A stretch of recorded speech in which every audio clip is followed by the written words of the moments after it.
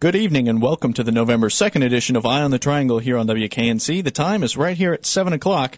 I'm your host, John Boyer. It's an exciting night. It's election night, and I hope you were able to make it out and vote if you were able to today. We'll have some live updates from the polling sites with our reporter Chris Chaffee coming up throughout the hour. Also on the way, some interviews with the folks behind the Troika Music Festival, all your favorite segments, weather, food, community calendar, sports. It's all on the way, but we begin with Jacob and his look at Couture for a Cause. Community Canvas on Eye on the Triangle. Your local arts news. The Wake County Group, ME3, Motivate, Educate, Empower, and Engage, is a nonprofit organization that exists to promote volunteerism.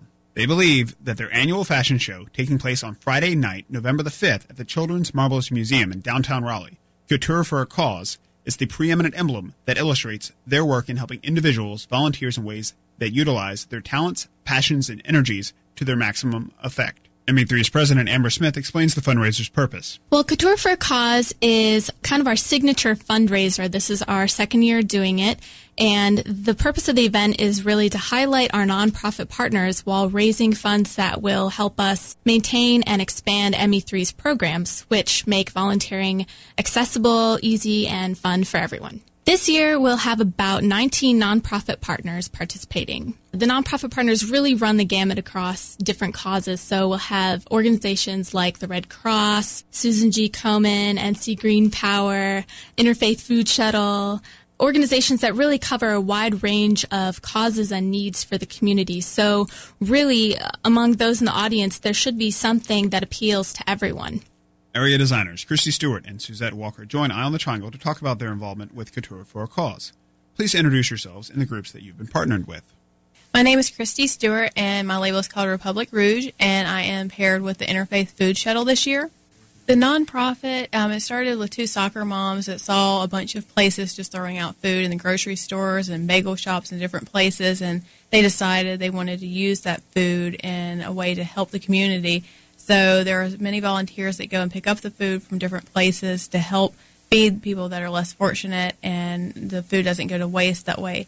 So they also have a couple other programs with the Interfaith Food Shuttle that helps people get back on their feet if they are down and work. They have one program where they have like an 8-week training session to get people in the cooking services, and you can even go and be a chef later in life after you go through their course. And they also have something called Backpack Buddies, which was my inspiration for the dress I made for the Ready to Wear section of Couture for a Cause. Hi, my name is Suzette Walker, and I am paired with North Carolina Green Power. North Carolina Green Power acts as a catalyst for renewable energy needs in North Carolina. Basically, they work as like an intermediary. You know, they'll get donations and put them into, solar energy or small hydroelectric and all the sort of green energy needs in North Carolina that people, you might have like $4 and not sure what to do with it, and they go and invest it in these needs. Christy, you said that Backpack Buddies was the inspiration for your design. Was it very different than your normal work? The dress is very similar to stuff that I like to do with Ready to Wear. The color choice and some of the design features really was inspired by the Backpack Buddies thing, so I think it will show up pretty clear when you see it on the runway. Backpack Buddies is for kids, basically, and school-age children who may not have a good meal to eat over the weekend. So what they do, the Interfaith Food Shuttle has a backpack that they give the kids over the weekend that has like all the proteins and vegetables that they would need over a weekend, because they found some kids were going home and they weren't eating over the weekend. They would come back in Monday mornings and they just weren't doing well in school. So they implemented this program to help them, and they would be able to eat the whole weekend without worrying about if their family was in bad circumstances and couldn't afford the food. So that really stood out in my mind, and so my dress was inspired by that particular service they offered. So I can't tell you much about the dress, but that was my inspiration, so you'll have to see it on the runway to see what I'm talking about. And Suzette, did North Carolina Green Power have an impact on your design? Oh, definitely. I've always been interested in sustainability and, green initiatives, and to see that influence in my designs. Not only are my aesthetic influenced by North Carolina Green Power, but my resources, all my clothing is like reclaimed materials and scrap goods. So I really wanted to not only make it so the aesthetic represents them, but the actual materials are, and it kind of goes back to the whole renewable energy. So Amber provides an outline for Friday night's programming. Doors will open at 7:30 for guests. You'll be able to come in, check out our cash bar and our silent auction tables. We've got lots of great silent auction items ranging from spa packages to sports paraphernalia. The runway show will start a little bit after 8. We'll first have a ready-to-wear runway show. In the intermission, we'll have local band Ariel Down playing live for us, followed by an art-to-wear runway show. Meanwhile, our 3 judges will be taking a look at the outfits that go down the runway and judging based on innovation, quality of design, and how well the designers have captured the spirit and mission of the nonprofits they were paired with in their designs. For anyone who wants to help me out, what's the difference between ready-to-wear and art-to-wear?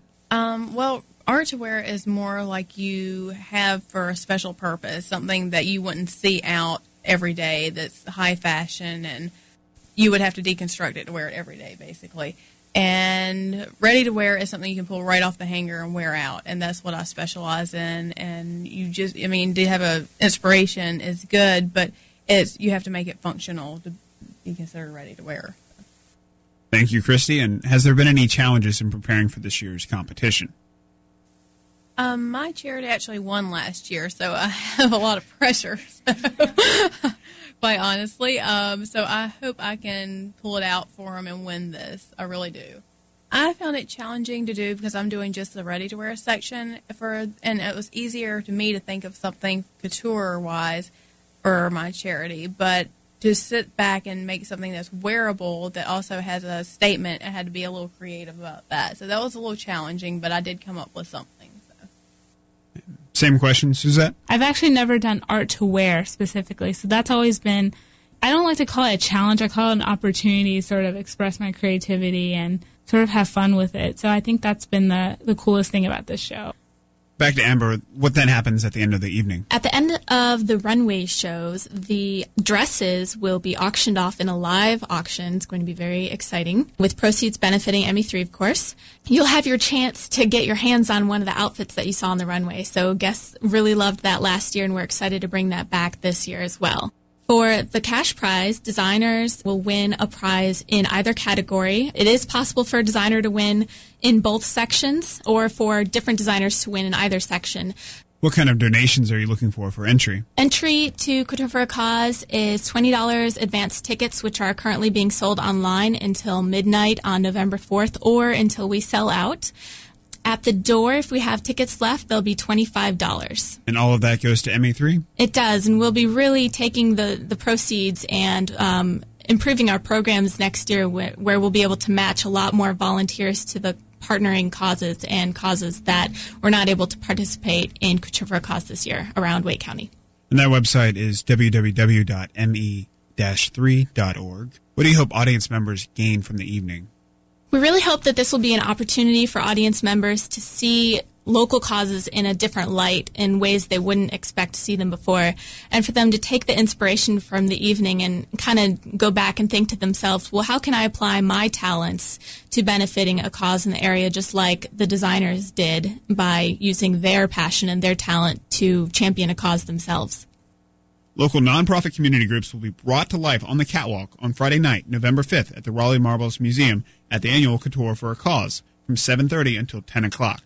If you have an event you think your neighbors should know about, hit us up on the recently redesigned Eye on the Triangle website, www.wknc.org/EOT. Viewpoint on Eye on the Triangle. Evan's opinions on the latest news. The views in this editorial do not necessarily reflect the views of WKNC, student media, or NCSU. Contrary to the diagnosis of two primetime comedians, our nation is not insane.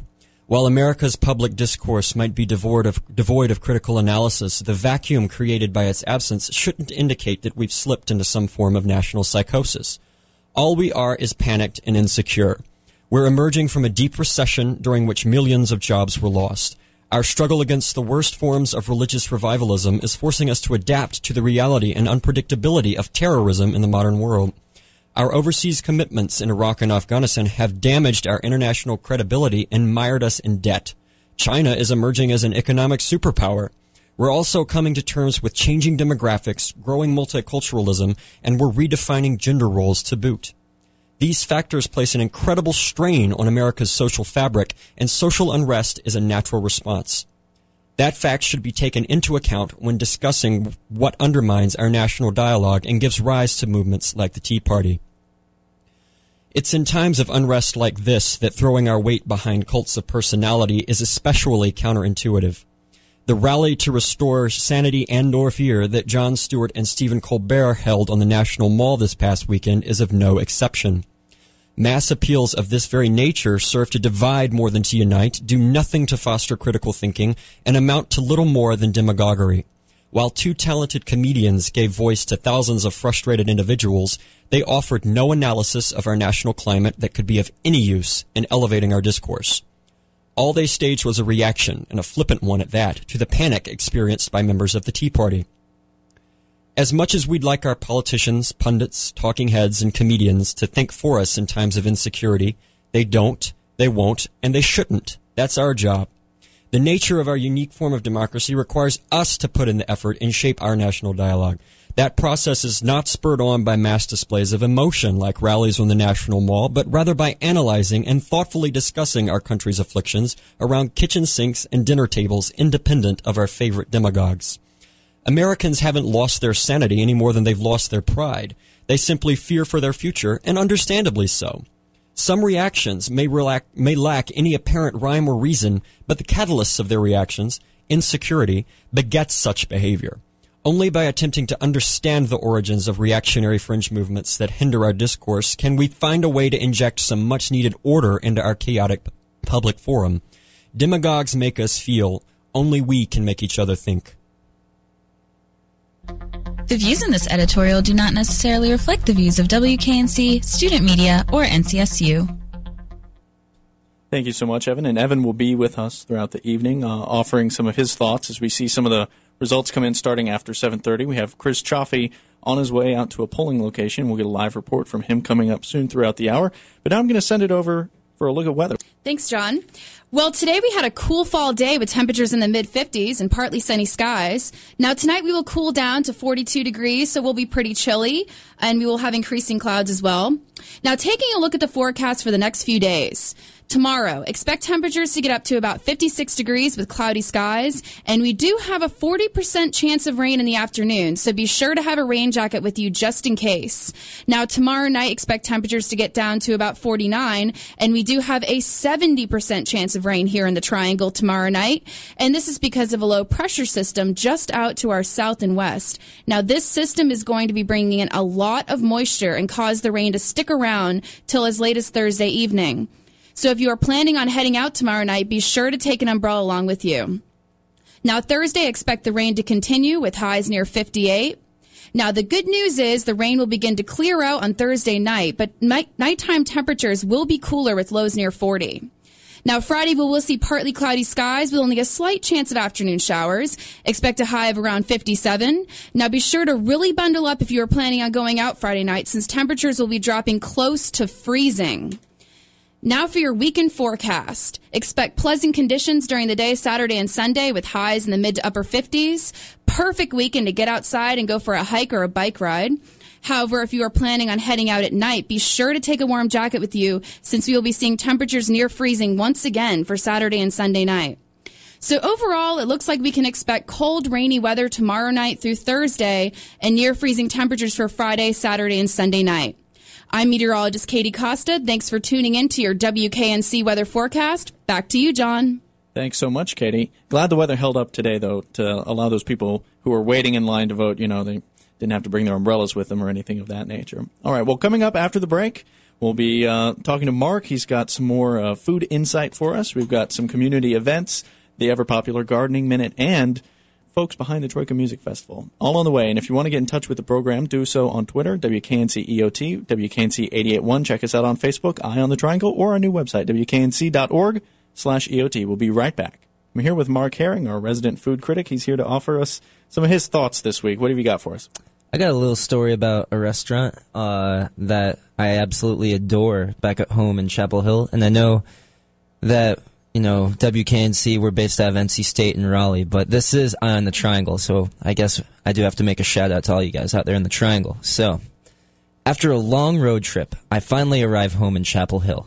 After 10 hours in the car, my thoughts have deteriorated into the most primal. I need food. I need comfort. I need Mediterranean Deli. Started by Jamil Kadura, Mediterranean Deli serves Middle Eastern, Greek, and North African specialties. However, this place is not catching a ride on the recent Mediterranean diet bandwagon. Their stuff is authentic. If there's one thing that ticks me off more than Taco Bell, it is faux Middle Eastern food.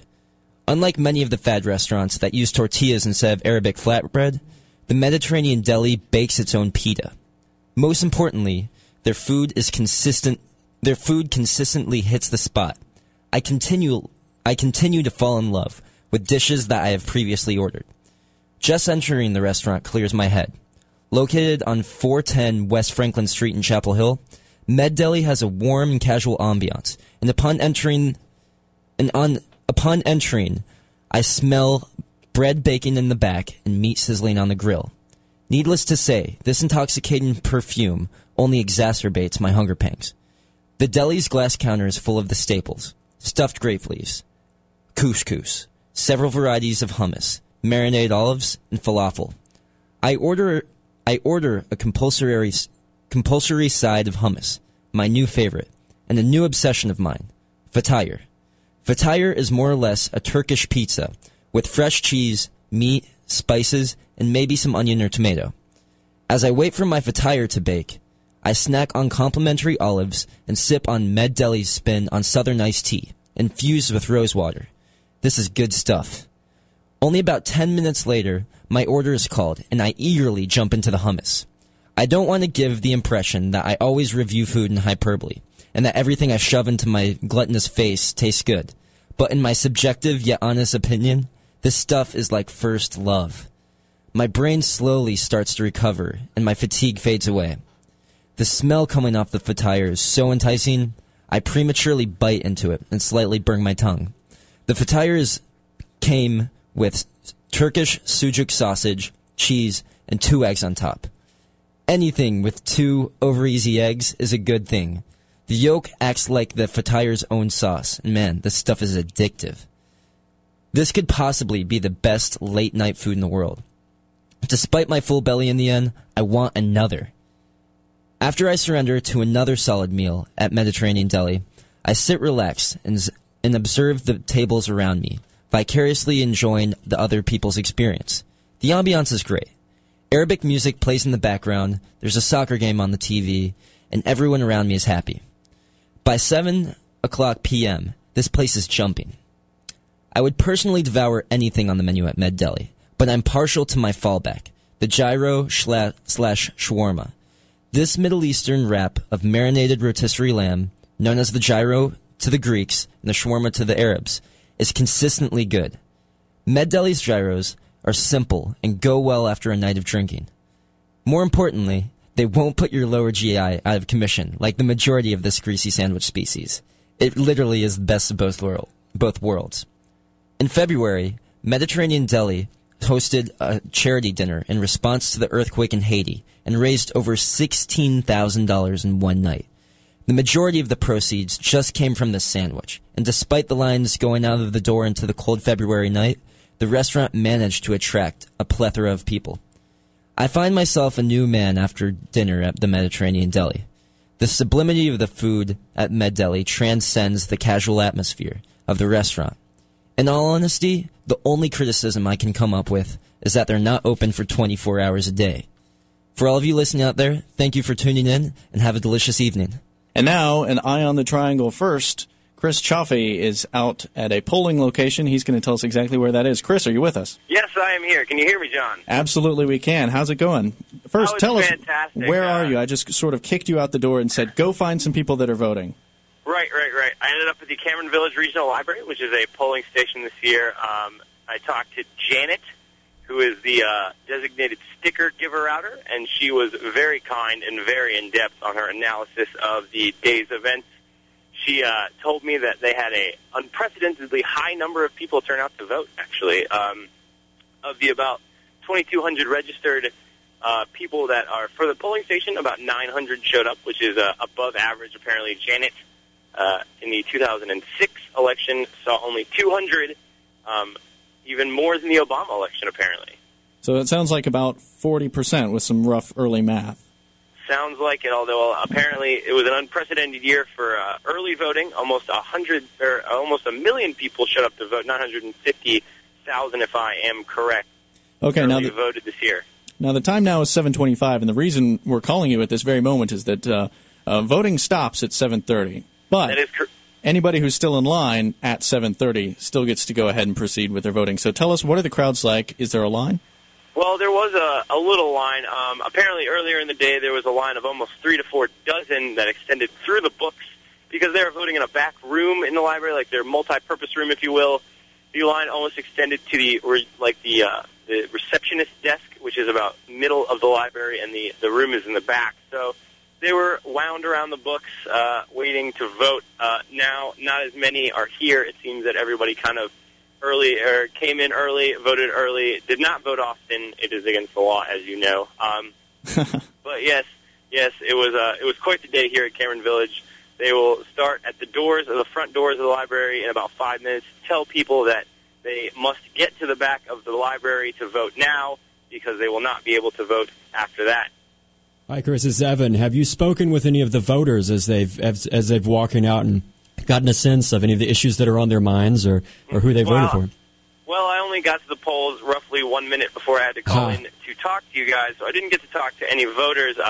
Janet seems to have a good idea of what people is on their minds. Not too many crazy issues, the usual run-of-the-mill type things, jobs, the economy. I think in a recession, people come out and vote more because they are a little bit less pleased with the current environment. That's about all I've heard so far. Okay. So Wake County, here's some numbers for you. 198 precincts in Wake County. I can't imagine. So we're just talking about one precinct that you're out there at Chaffee. I'm sure there are some places in Wake County that are still packed at this hour, and some others that might be total ghost towns. Wake County, fun fact, 582,262 registered voters as of today, according to the Wake County Board of Elections website.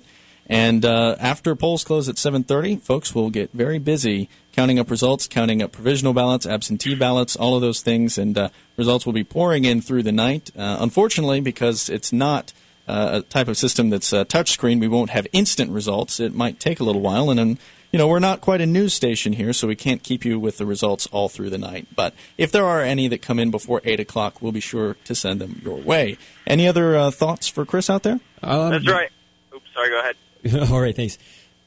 Did Janet make any mention of any errors that have happened at the polling station throughout the day? I know for a fact that 5 people from NC State showed up this morning, and they were in the wrong polling place because it used to be that NC State students that lived on campus would vote at the Pullen Arts Center, and there was a note on the door of the Pullen Arts Center this morning that said voting is for NC State students is at Cameron Library. And upon getting to Cameron Village Library, one of my friends received a provisional ballot and was told that her vote might not count because she's in the wrong polling place. So have you heard any mention of errors or hang-ups or any kind of snafus? Right. Good question. I haven't heard anything in that regard. I guess those things are usually not mentioned in a news-related interview. However, I was at the Cameron Village Library I was at the Eastgate location over in North Raleigh to vote for myself. Anyway, soil conservator, vote for me.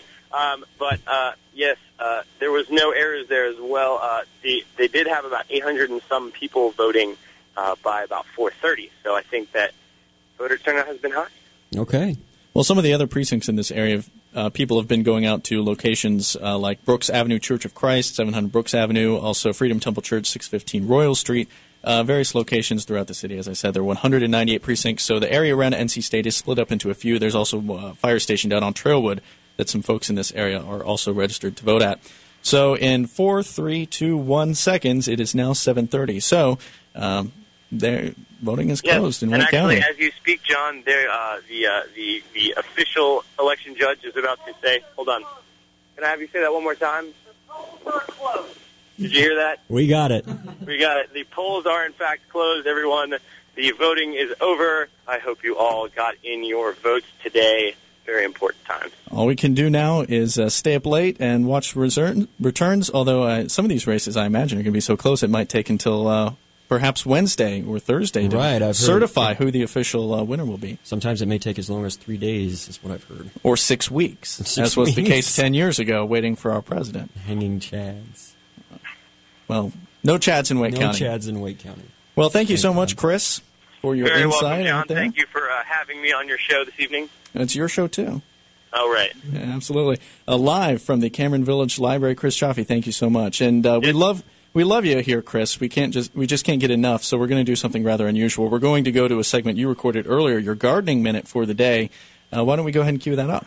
This week on the Gardening Minute, I decided to deviate from my normal gardening tips and talk a little about a couple classes that would be good choices for the avid environmentalist. As we all know, the mad dash to sign up for classes is one of the most stressful times for students as they embark on planning their next semester's curriculum.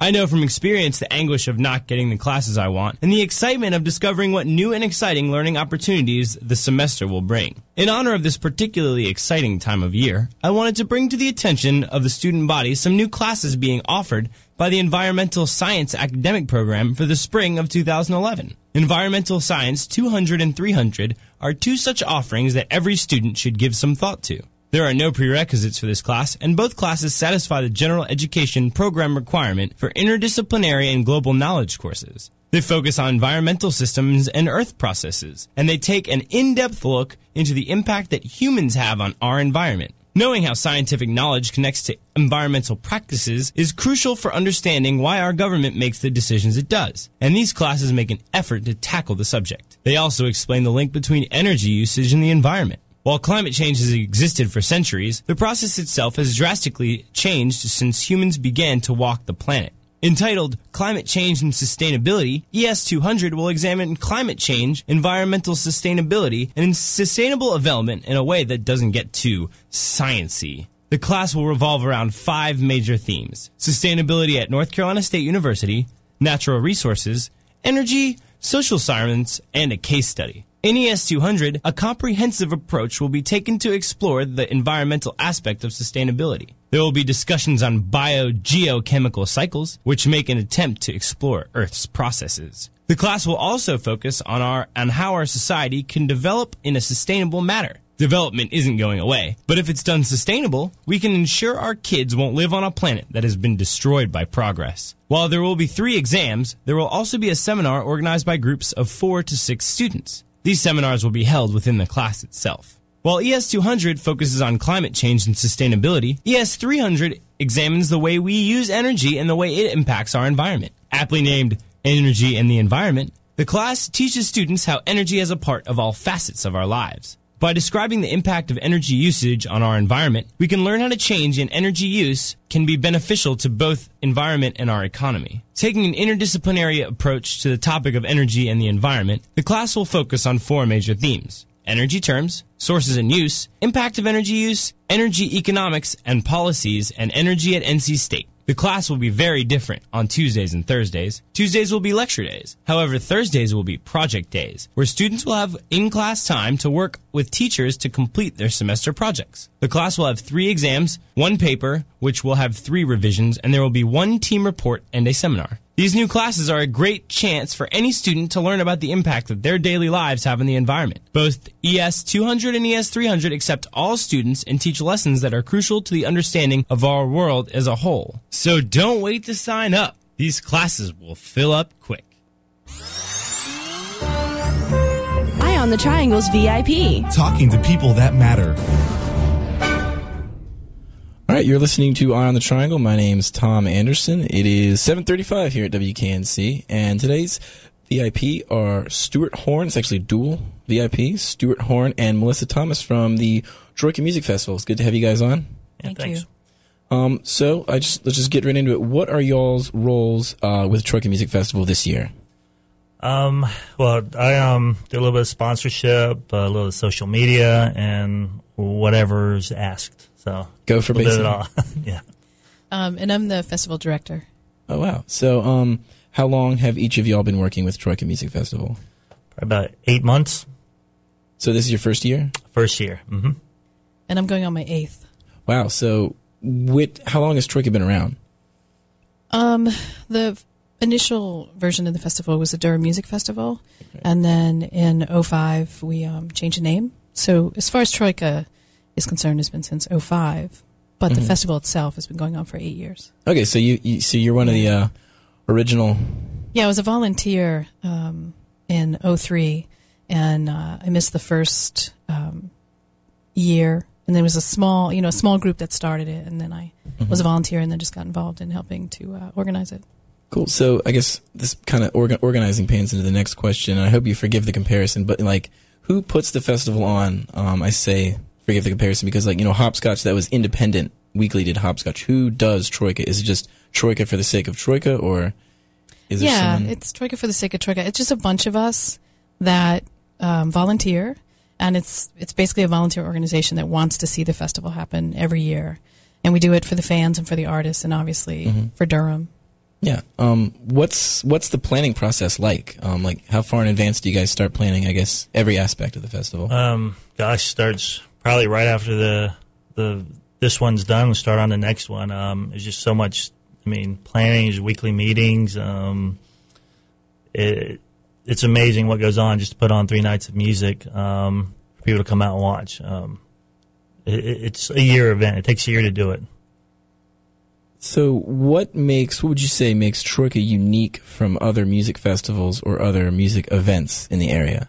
I think something that I have going for us this year is it's really walkable. Some other festivals, you're having to keep hopping in cars, go up the garage deck, get out, go across town. This year, you're able to just park it and walk, hit it everywhere in downtown Durham. A couple new venues that we're pulling into it. And we really focus on a lot of the local. I'd say probably 9% of our acts are local bands. Anything to add, Melissa, on that? Yeah, what makes it unique, different? We aren't looking for large sponsorship. We want to keep it as accessible as we can, so we can continually invite new local bands, the veterans, and we do have national acts that will join us when it makes sense. But really, this year, I think it's 90-something% local, which is really nice. So you say you made the switch to. Sorry, this is something I skipped over from the beginning, but you made the switch to Troika. Now, when you Google Troika, the first thing that comes up isn't Troika Music Festival. Where did the name Troika come from? It came from the assemblance of the derivative 3. So you have 3 major cities involved. You have Durham, Chapel Hill, and Raleigh. And we wanted a way, Durham Music Festival's great, but we wanted a way to kind of encompass the triangle. So the name change stemmed from that. Okay. And how has the festival evolved over the years, or how is it different this year than previous years? I guess that's kind of a 2-part question, but I guess this would be more directed towards you, Melissa, being here. This is your 8th year. How have you seen it change? I guess it's gotten bigger, but how, in what nature, I guess? I think the main thing is that when you're in an area for X amount of time trying to build something, we're seeing the end result of that. More venues in Durham, such an incredible talent pool to pick from. Just right here in the Triangle. We don't have to go too far outside of the Triangle. And there was times where we had to. We had to pull in resources outside of the Triangle. And I think this year more than ever we don't have to. And we're also riding the post wave of Hopscotch, which, I think everyone's still kind of high. I know I am. So I think that's a definite change. And I think the growth is obviously in the name recognition and the fact that we have people coming in to volunteer like Stuart that, you were there last year. Yeah, I was a fan last year. Yeah, and now he's a volunteer. Fan turned organizer. Yeah. So I think that's always, we see it every year. We see the growth every year in different directions. What would you say Troika means for the city of Durham?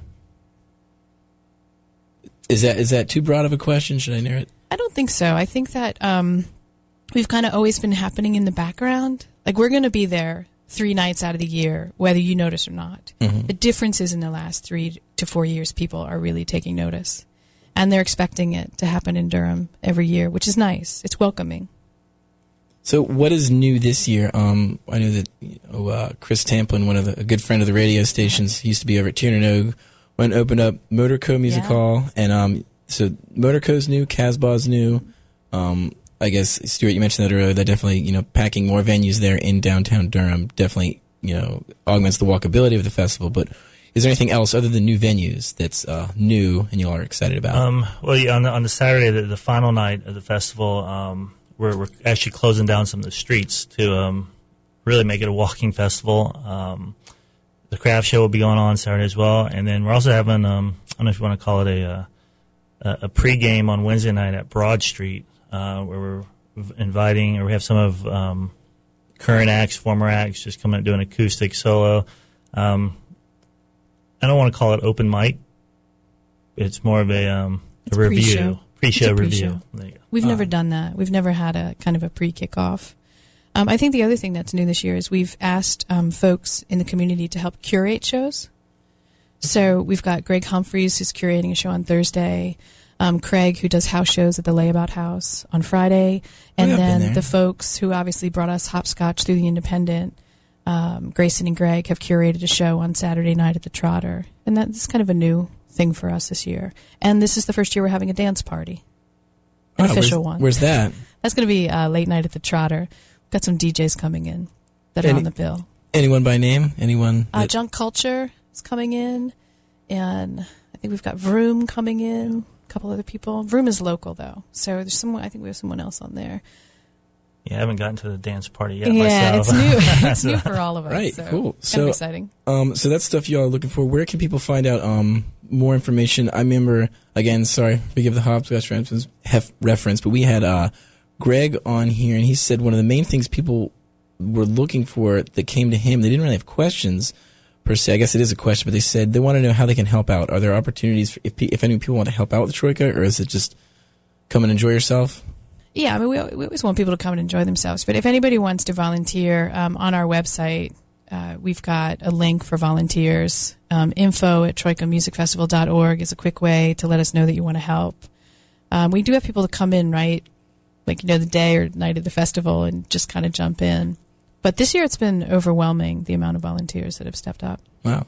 And Stuart, you are the social media aspect of Troika. One of them. One of the social media. So speaking of social media, I guess I should mention that we can take questions from listeners if you are around your Twitter at WKNCEOT, WKNC881, and Twitter, Troika is on Twitter as well at Bullbot. So if you guys have questions before we get out at the end of the night, I'm sure our guests will be glad to get those answered. Is there anything that I didn't mention that maybe listeners may want to know? I think we covered a lot of the stuff. I think the craft show, this is our second year doing that, and that's Saturday afternoon at the Trotter. With Maria Albany, right? Yeah, Organos and Phil Cook, who his solo project is Phil and His Feet. And it's funny because that is one of our free shows in addition to the kickoff show at Central Park on Thursday night. That is also a free show with Birds and Arrows and Masadi Music. So I think things to keep in mind for folks that, want to join us but they're not sure a $25 festival pass is the way to go. There's a lot of free shows. We always have all ages shows as well. So how much time is left to purchase tickets? We pretty much sell tickets up until we sell full festival passes up until Thursday night. And then it's if you just want to come up one night, it's $10 for a bracelet, all venues for that night. And you can do that online? Can you purchase stuff online? Passes can be purchased online up until Thursday morning, and then we move over to Central Park, and they can be purchased there. They can also be purchased at the pre-party at Broad Street, which again is new for us this year. So you can come out early and get your pass and a schedule. But you can buy a bracelet at any venue on the course of the 3 nights. Cool deal. Well, thank you guys so much for coming on. Yeah, thank you.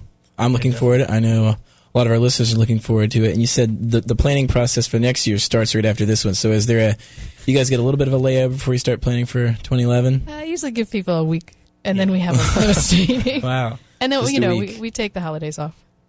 All right. Well, thank you guys very much. You have tuned into Eye on the Triangle here tonight. I am Chris Chaffee, joined with John Boyer and Evan Garris here in studio. We have cleared the Election Day hump. The time is 7:50 now, so you've made pretty good time today, Chris. For those of you who've been listening throughout the program, Chris, earlier you were over at Cameron Village Library talking to the folks out there. Yes, I was. As the voting was coming to a close, jump back in the car, and now you're here with us in the studio, not too far away. And we're going to go ahead and take a look at some of the returns that have already started to pour in. There's statewide results. We go through the statewide results here. Six counties are partially reported at this point in time. I'll let you take it away, Evan, if you'd like. Richard Burr is leading in the Senate race right now. He's leading 55% to Elaine Marshall's 43%.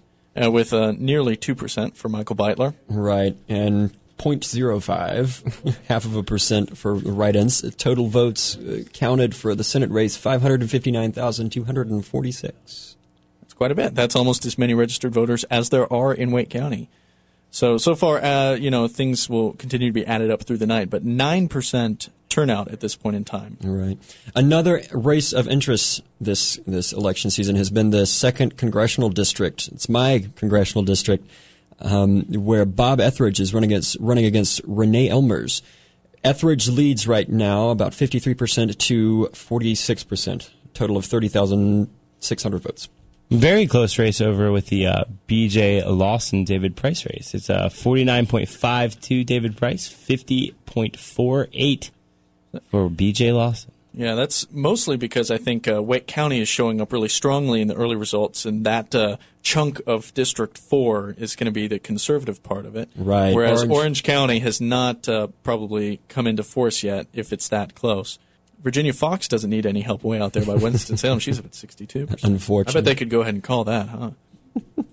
Well, of course, North Carolina is not the only state that's deciding who to send off to Washington. On the national level, they've already called 4 senatorial races nationwide. DeMint in South Carolina will be making it back to the Senate. No surprise there. Rand Paul in Kentucky. Oh, God. We thought that was going to be a tight race. He's going to be heading up to Washington. As sort of a jovial mood here in the WKNC election headquarters, the glass-enclosed nerve center of democracy. We can break it down by Wake County specific results if we'd like. 109,000 ballots cast with an 18% turnout at this point in time. So if we estimate that 40% of people in Wake County voted slightly, give or take 5%, that means that we're halfway to figuring out who Wake County voted for. Now this is fun. This is a race that's close to us. 2 weeks ago, if you listened to our program, I profiled the 3 candidates running for the 16th District of the North Carolina Senate, Josh Stein, Michael Beasley, and Stephanie Watson. And with 20% of precincts reporting in that race, Josh Stein is leading with 55%. Michael Beasley at 41%, Stephanie Watson with nearly 3% of the vote in that race. Now, unfortunately, my candidate that I profiled is not doing as well. Dr. Michael Beitler, 2% of the vote for U.S. Senate. Although my uncle in Durham County is running for Superior Court judge, and he has 0% because there is no precincts reporting. Well, I'm looking at my home county of Johnson County. The races there. There's one for the Johnson County Sheriff. The infamous Steve Bizzle, the Republican incumbent, will probably take it. He's leading right now with a majority of votes, 71% to Jerry Mouzon's 27%, and Frankie Harrell's 3%. Bob Etheridge has also been updated, is carrying about 6,898 votes that's 76% of the votes that have been cast. Renee Elmers now has 23% of the vote. Well, as far as Wake County goes, back here locally, the precincts that are in completely reported, quite a few at this point in time, and it would seem that most of the ones in the city of Raleigh and West Raleigh are already completely reported. That's pretty good. Voter turnout in Wake County already up to 32%, so we're about 3/4 of the way there as far as figuring out what way Wake County is going to go. 50% or slightly more than that for Richard Burr at this point in time, although those numbers do fluctuate. Bob Etheridge crushing it here in Wake County. Of course, his district extends beyond that, but he's up at 71% for the portions now of Wake County that belong to him.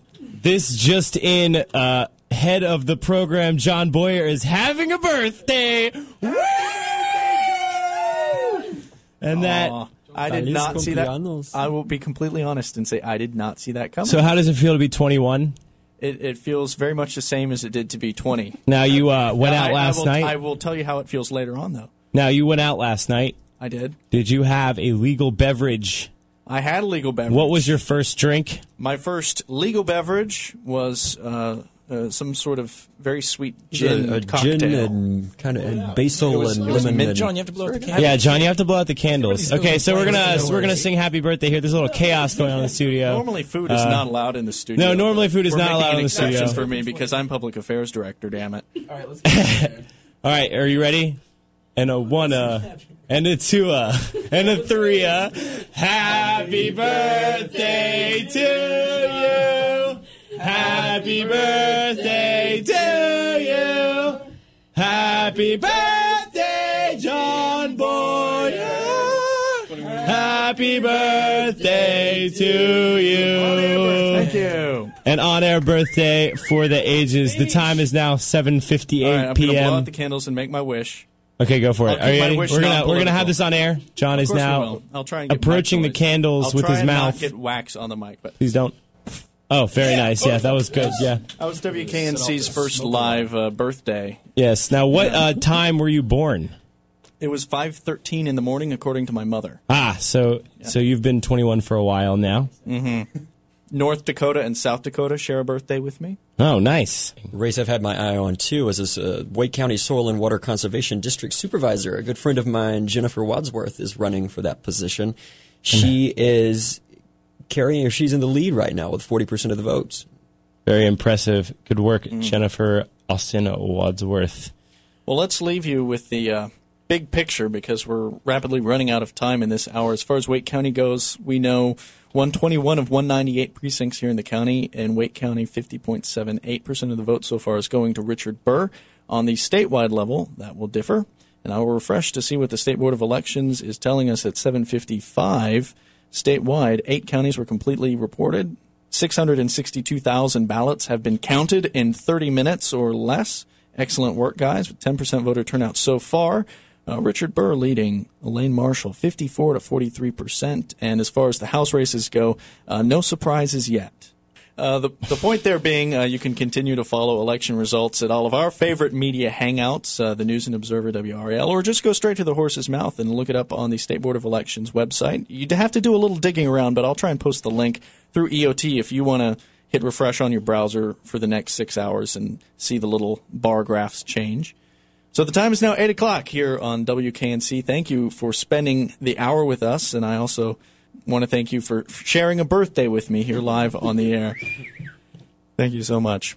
Well, I want to remind you we'll be back next week. We'll be talking more about Couture for a Cause and many other exciting local news stories. Please get in touch with the program because we like hearing from you. If you have ideas, questions, comments, suggestions, whatever, Twitter is a great place to talk to us, WKNC EOT or WKNC 88.1. Facebook, just look for Eye on the Triangle. Public Affairs at WKNC.org. Our website has been beautifully redone. Beautifully. WKNC.org/EOT. We'll start posting all kinds of nice newsy content on there, and that's how you can keep up with what's going to be on the upcoming shows and also how to get in touch with us.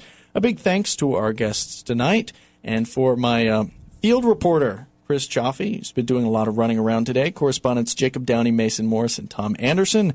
Our editorial and political analyst, Evan Guerra, sportscasters Tyler Everton and Taylor Barber, weathercaster, meteorologist Katie Costa, food critic Mark Herring, and our new events correspondent, Sean Rivera. I'm your host and public affairs director, John Boyer. Thank you for spending the hour with us. Have a great night, and join us next time for more Eye on the Triangle next Tuesday night at 7.